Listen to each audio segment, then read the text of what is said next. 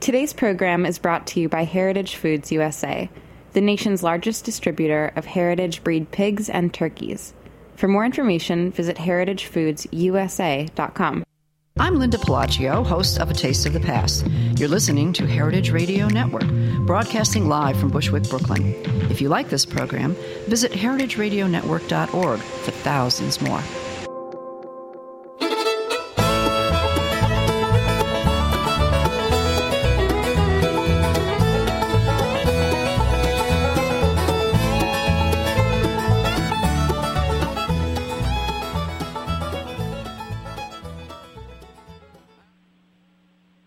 Greenhorns. This is Greenhorns Radio for Young Farmers by Young Farmers.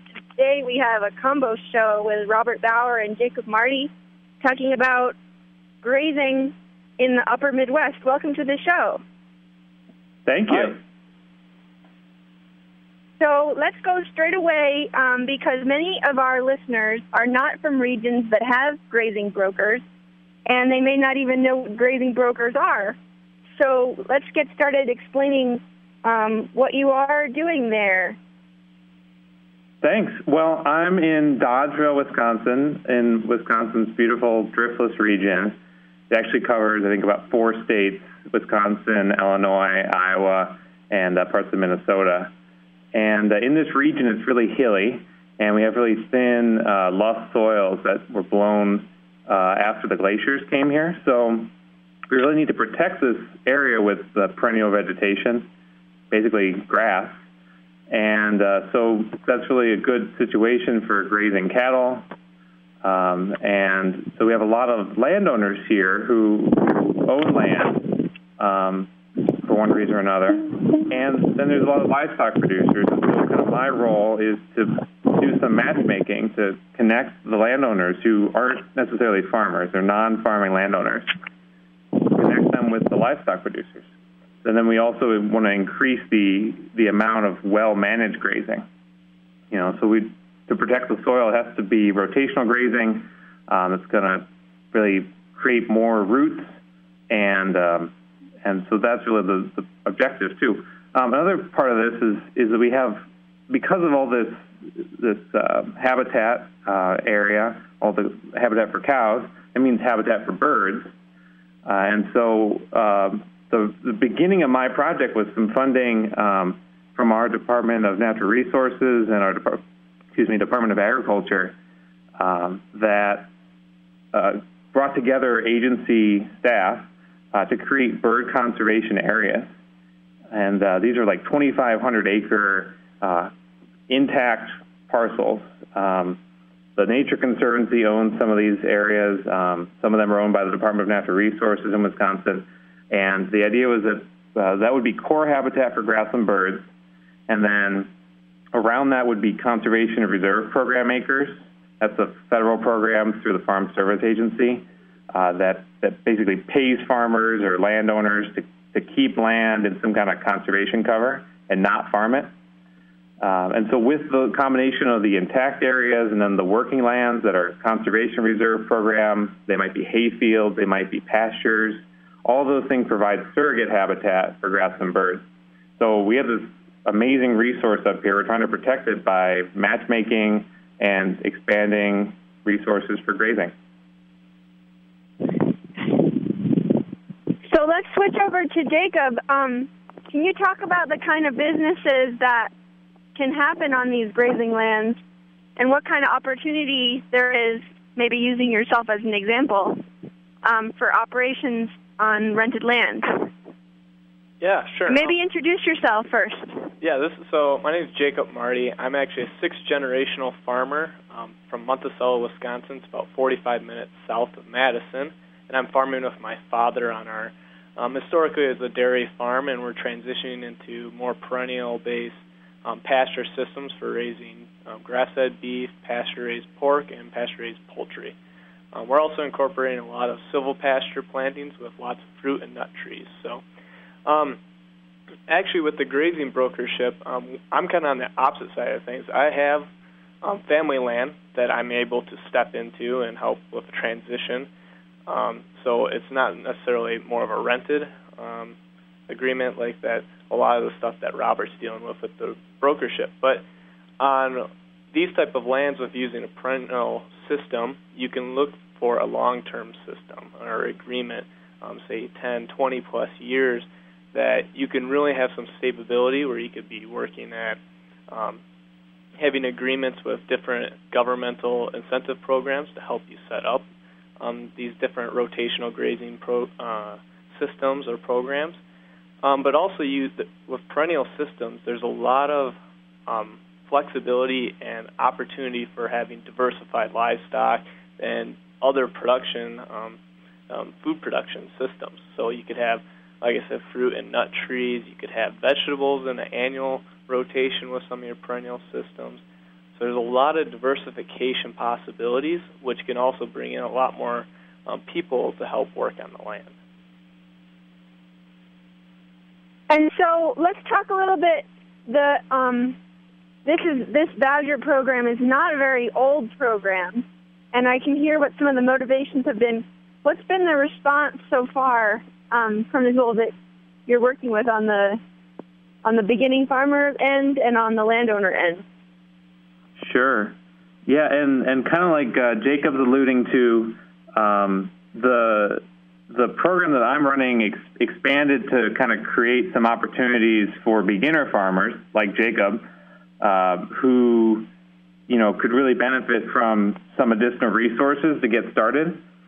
And so we expanded what I'm doing with the grazing brokering, trying to connect landowners with livestock producers. And we expanded it to also provide some financial coaching from Paul Detman, who is the emerging market specialist at Badgerland Financial. They're an ag lending co-op in Wisconsin. And then we also get them a mentor, get the beginning farmers a mentor who's experienced in their field of interest. And I'll let Jacob explain his perspective on that, but he volunteered to be both a mentor and he's also seeking a mentor himself. So really, we get all these resources that help to support beginner farmers.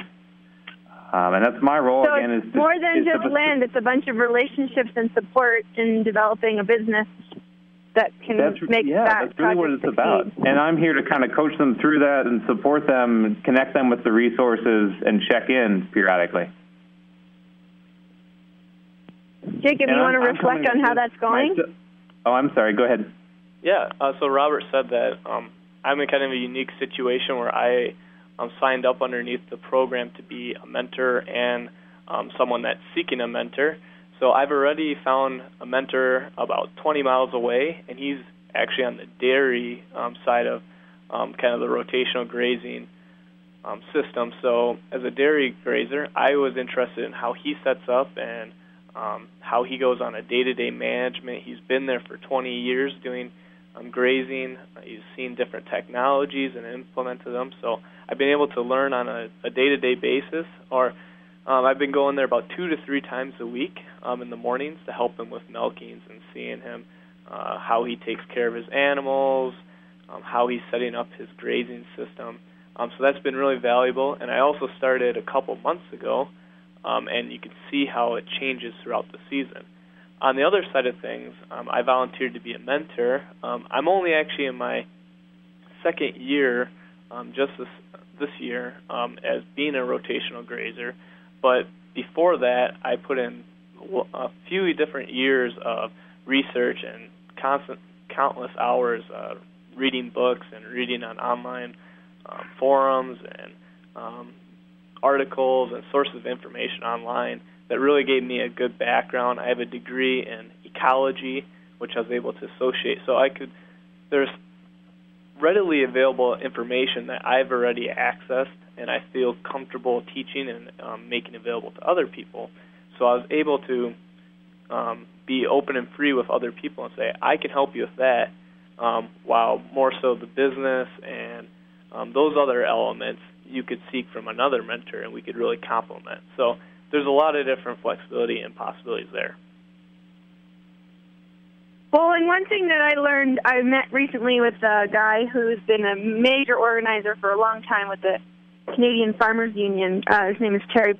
He said remember that the pedagogy that is working for especially adult education is really different from standing in front of a classroom and getting ideas poured into your head and then getting a quiz.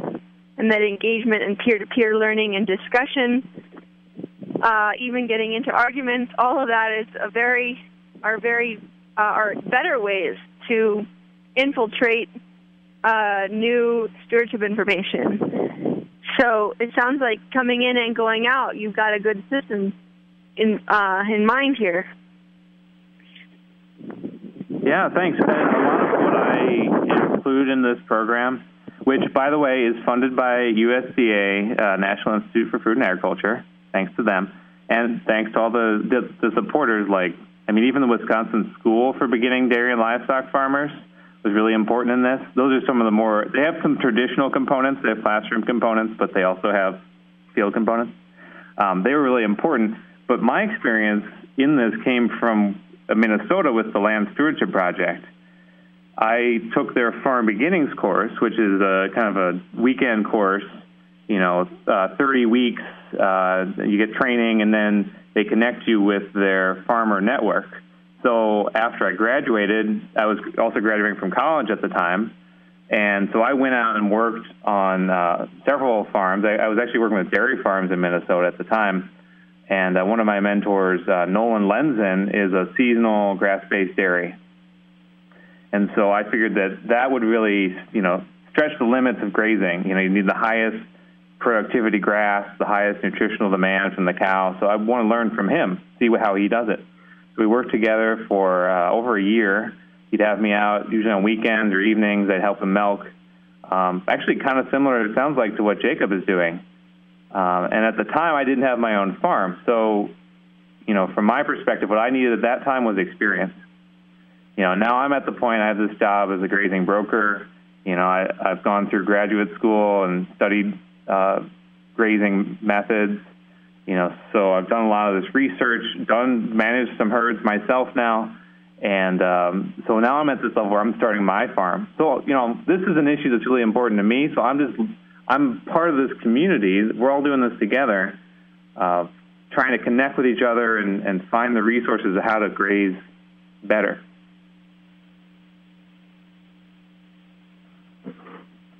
So you're kind of inventing this system that you needed to see in the world because it didn't exist. Yeah, but I'm also really drawing on some other resources that are out there. I think it just so happens there's kind of a gap in this part of the country. We're not in Minnesota, so we don't have the Land Stewardship Project. We're not in Illinois, where they have their State Line Farm Beginnings, and they have the Land Connection. They have other organizations. But here we're in the middle, and we have, we have GrassWorks, which is our statewide grazing networks.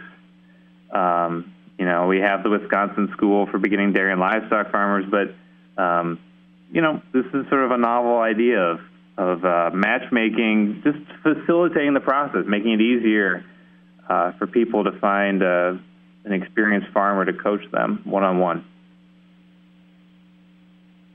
So I guess the question would be, and this might be something that, Jacob, you can reflect on too, if you're somebody who's wanting to start an operation, how should you be selling yourself? What do the landowners want to hear?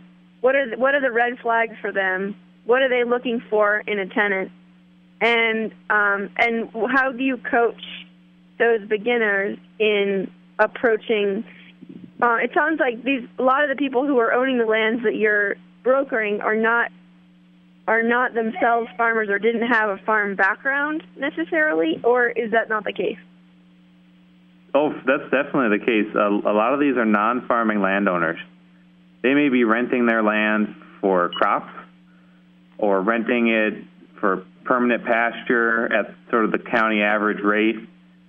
But the clients that I have success with are folks who the light bulb went on for them about managed grazing, and they came into the USDA Service Center, talked to a conservationist, they got a grazing plan, they got some money from EQIP, which is the Environmental Quality Incentives Program. I think Jacob mentioned that.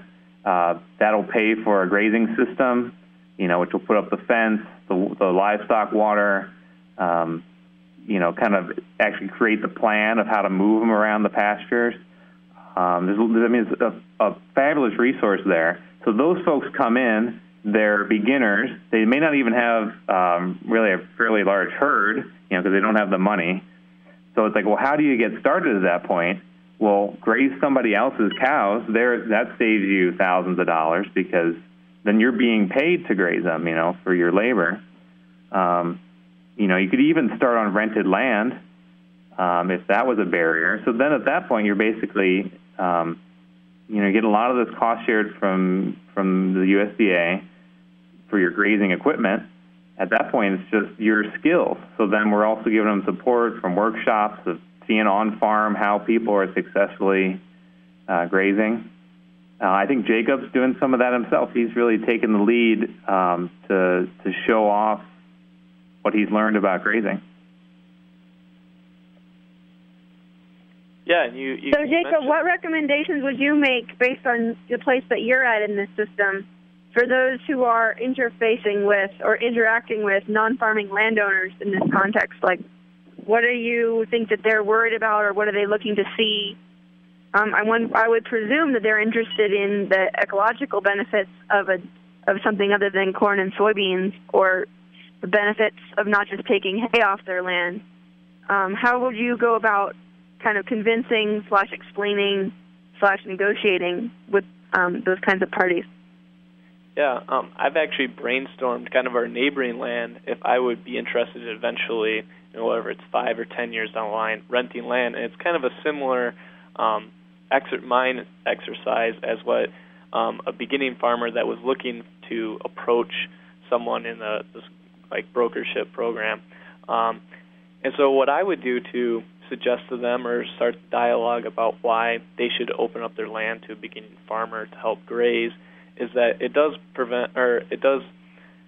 emphasize ecological health. So there's a lot of, in our area, in Wisconsin especially, there's concerns about the water quality, soil erosion, and then just also natural pollinator habitats, and how those can also be built up and a part of the program. But you can also have extremely efficient and economical models when you're producing grass-fed beef, and if you're interested in direct marketing, realizing a higher premium for the product that you're raising. And also, if you do go the route of having an incentive program, there's a timeline that is tied to that contract. So in a way, if you're talking to a landowner and you're saying, I'm going to put in this type of system, it's going to be a 10 or 20-year system that you have, it's stable and you're kind of locked down. And a lot of times right now with annual crop growers, it's kind of on a 1 to 3 year or even every year a handshake type of agreement to lease out land. So you can approach them about having long-term stability and also helping out the next generation of farmers. And we know that land access is a bubble that is growing as the years go by and the decades go by. If you can really touch on that, I think they can see the importance of putting new farmers on the land. And I know that you're starting to go in the direction of silvopasture and more perennial crops. Obviously, that makes the negotiation a little bit harder. But do you want to make the ecological argument of why you, on your own family land, are going into silvopasture and perennial crops? Because I think, frankly, that this is exactly the kind of place where we need to have longer-term leases become standard in this country, because in order for growers and orchardists and land stewards to be able to see return on investments for these more perennial, slower-growing crops.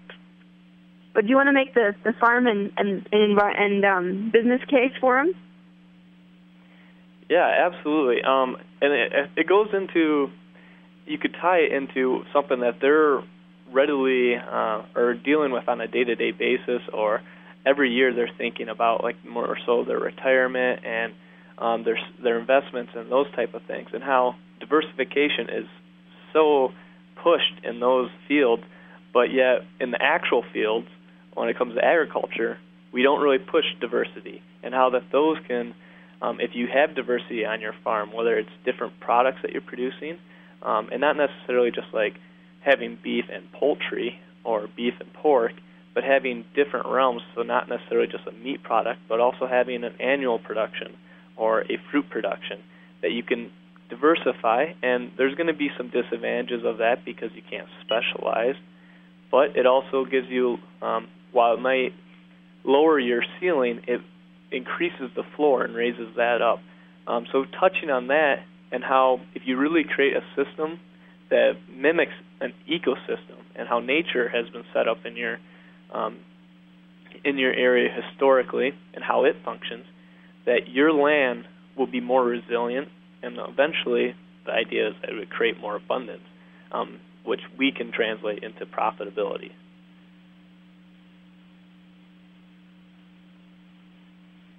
Robert, you want to reflect on how those longer-term infrastructure and diversification arguments might play out? And this doesn't have to be right now or, committing to pressuring your landowners, but it does feel like these are the kinds of conversations when we're talking about regenerative agriculture and, basin scale, efforts to infiltrate water, and especially in drier regions than yours.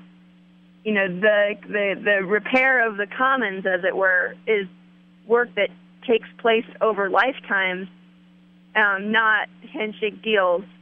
Do you have any kind of thoughts or theories that might inform how that evolves moving forward? Yeah, amen to Jacob. I guess two angles on this. Jacob put me in touch with one of his friends who's a PhD student at University of Illinois, Champaign-Urbana. And he's working on some lease templates, actually, that will support sort of leasing land for agroforestry, perennial and annual cropping systems. That's really neat stuff. I think we need more tools to do that. And then the second thing is really in the work that I do with soil health, which is this is sort of this catchphrase now.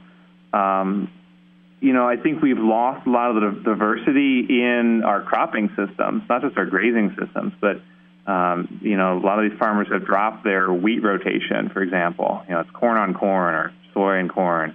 When you drop the wheat rotation, then you lose a possibility of adding in a cover crop after the wheat.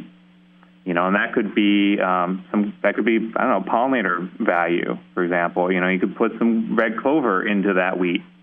And that's just pretty simple.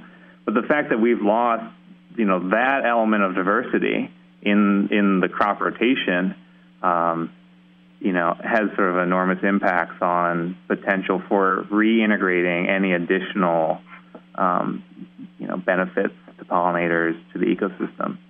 So I think if we need to kind of start, from my perspective, I need to start there. It's like convincing people to, somehow integrate those rotations back in there. And I think we really see the benefits economically, and as like Jacob says, the stability, the sort of benefits of the rotation effect. It's just sort of hard to explain, but we can really quantify that when we add in a diverse crop, we manage pests better, the soil is healthier, it has more organic matter, and so, it's we pretty much know what the benefits are, and, at this point, it's just kind of selling people on it. And I go back to what the USDA is doing. They have money to put in cover crops. Right now they're doing a big push on cover crops to sign up for that, and the payments are pretty good. And the practices are pretty simple, but they have such enormous benefits for the soil and really for the environment. So it sounds like it's time to go into the cover crop seed business if the USDA is handing out checks. It sounds like for all stakeholders, it's really about getting into a learning journey and networking with all the various sources of information and figuring out who's who and what's what, and moving along the pathway towards a diverse farm that can support businesses and diversity and be economically viable, and that is going to just take more hands on the land and more engagement by all parties. I wanted to open up the last couple minutes for throwing out some of the resources, organizations, books, workshops, conferences,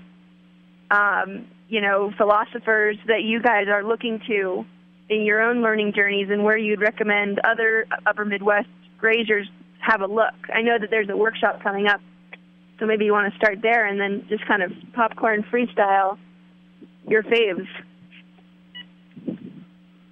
Well, Jacob, down in your area, you have a really neat group of, I guess it's called, what is it called? The Greene County Women in Agriculture group, right, Jacob?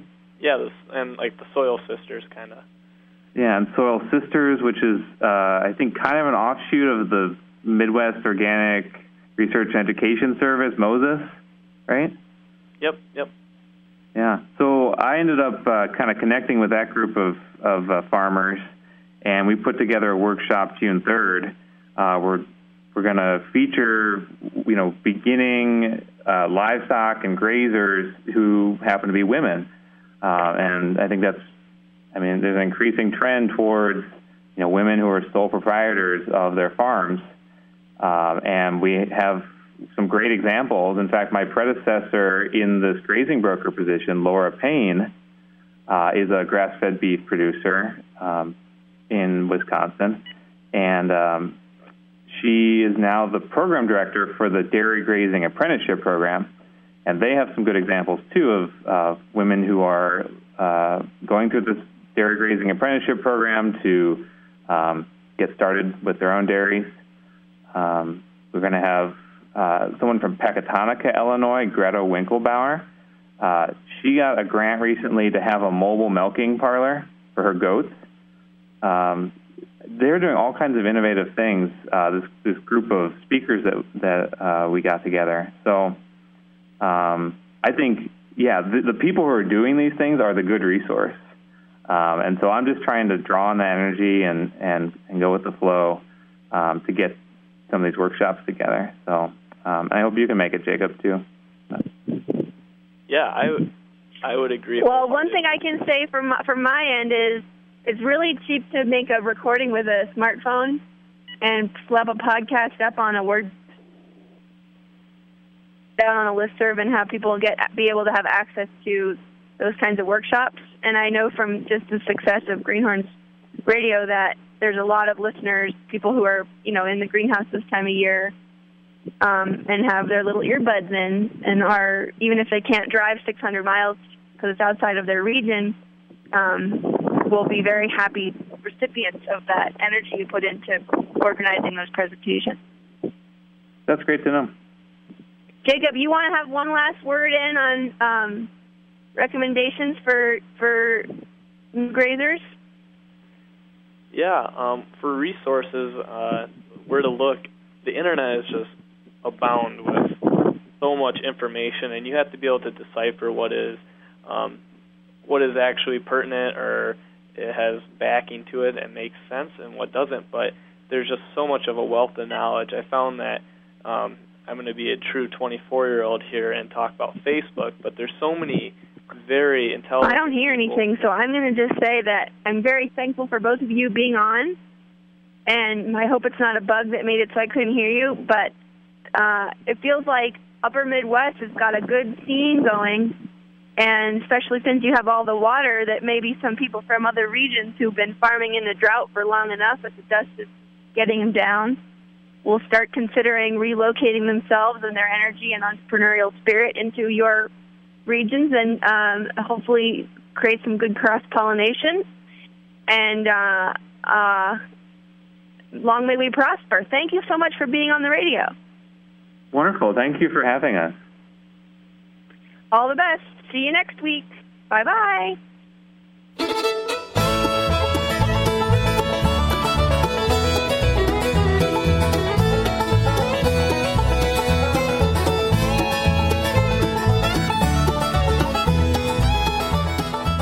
Thanks for listening to this program on heritageradionetwork.org. You can find all of our archived programs on our website or as podcasts in the iTunes Store by searching Heritage Radio Network.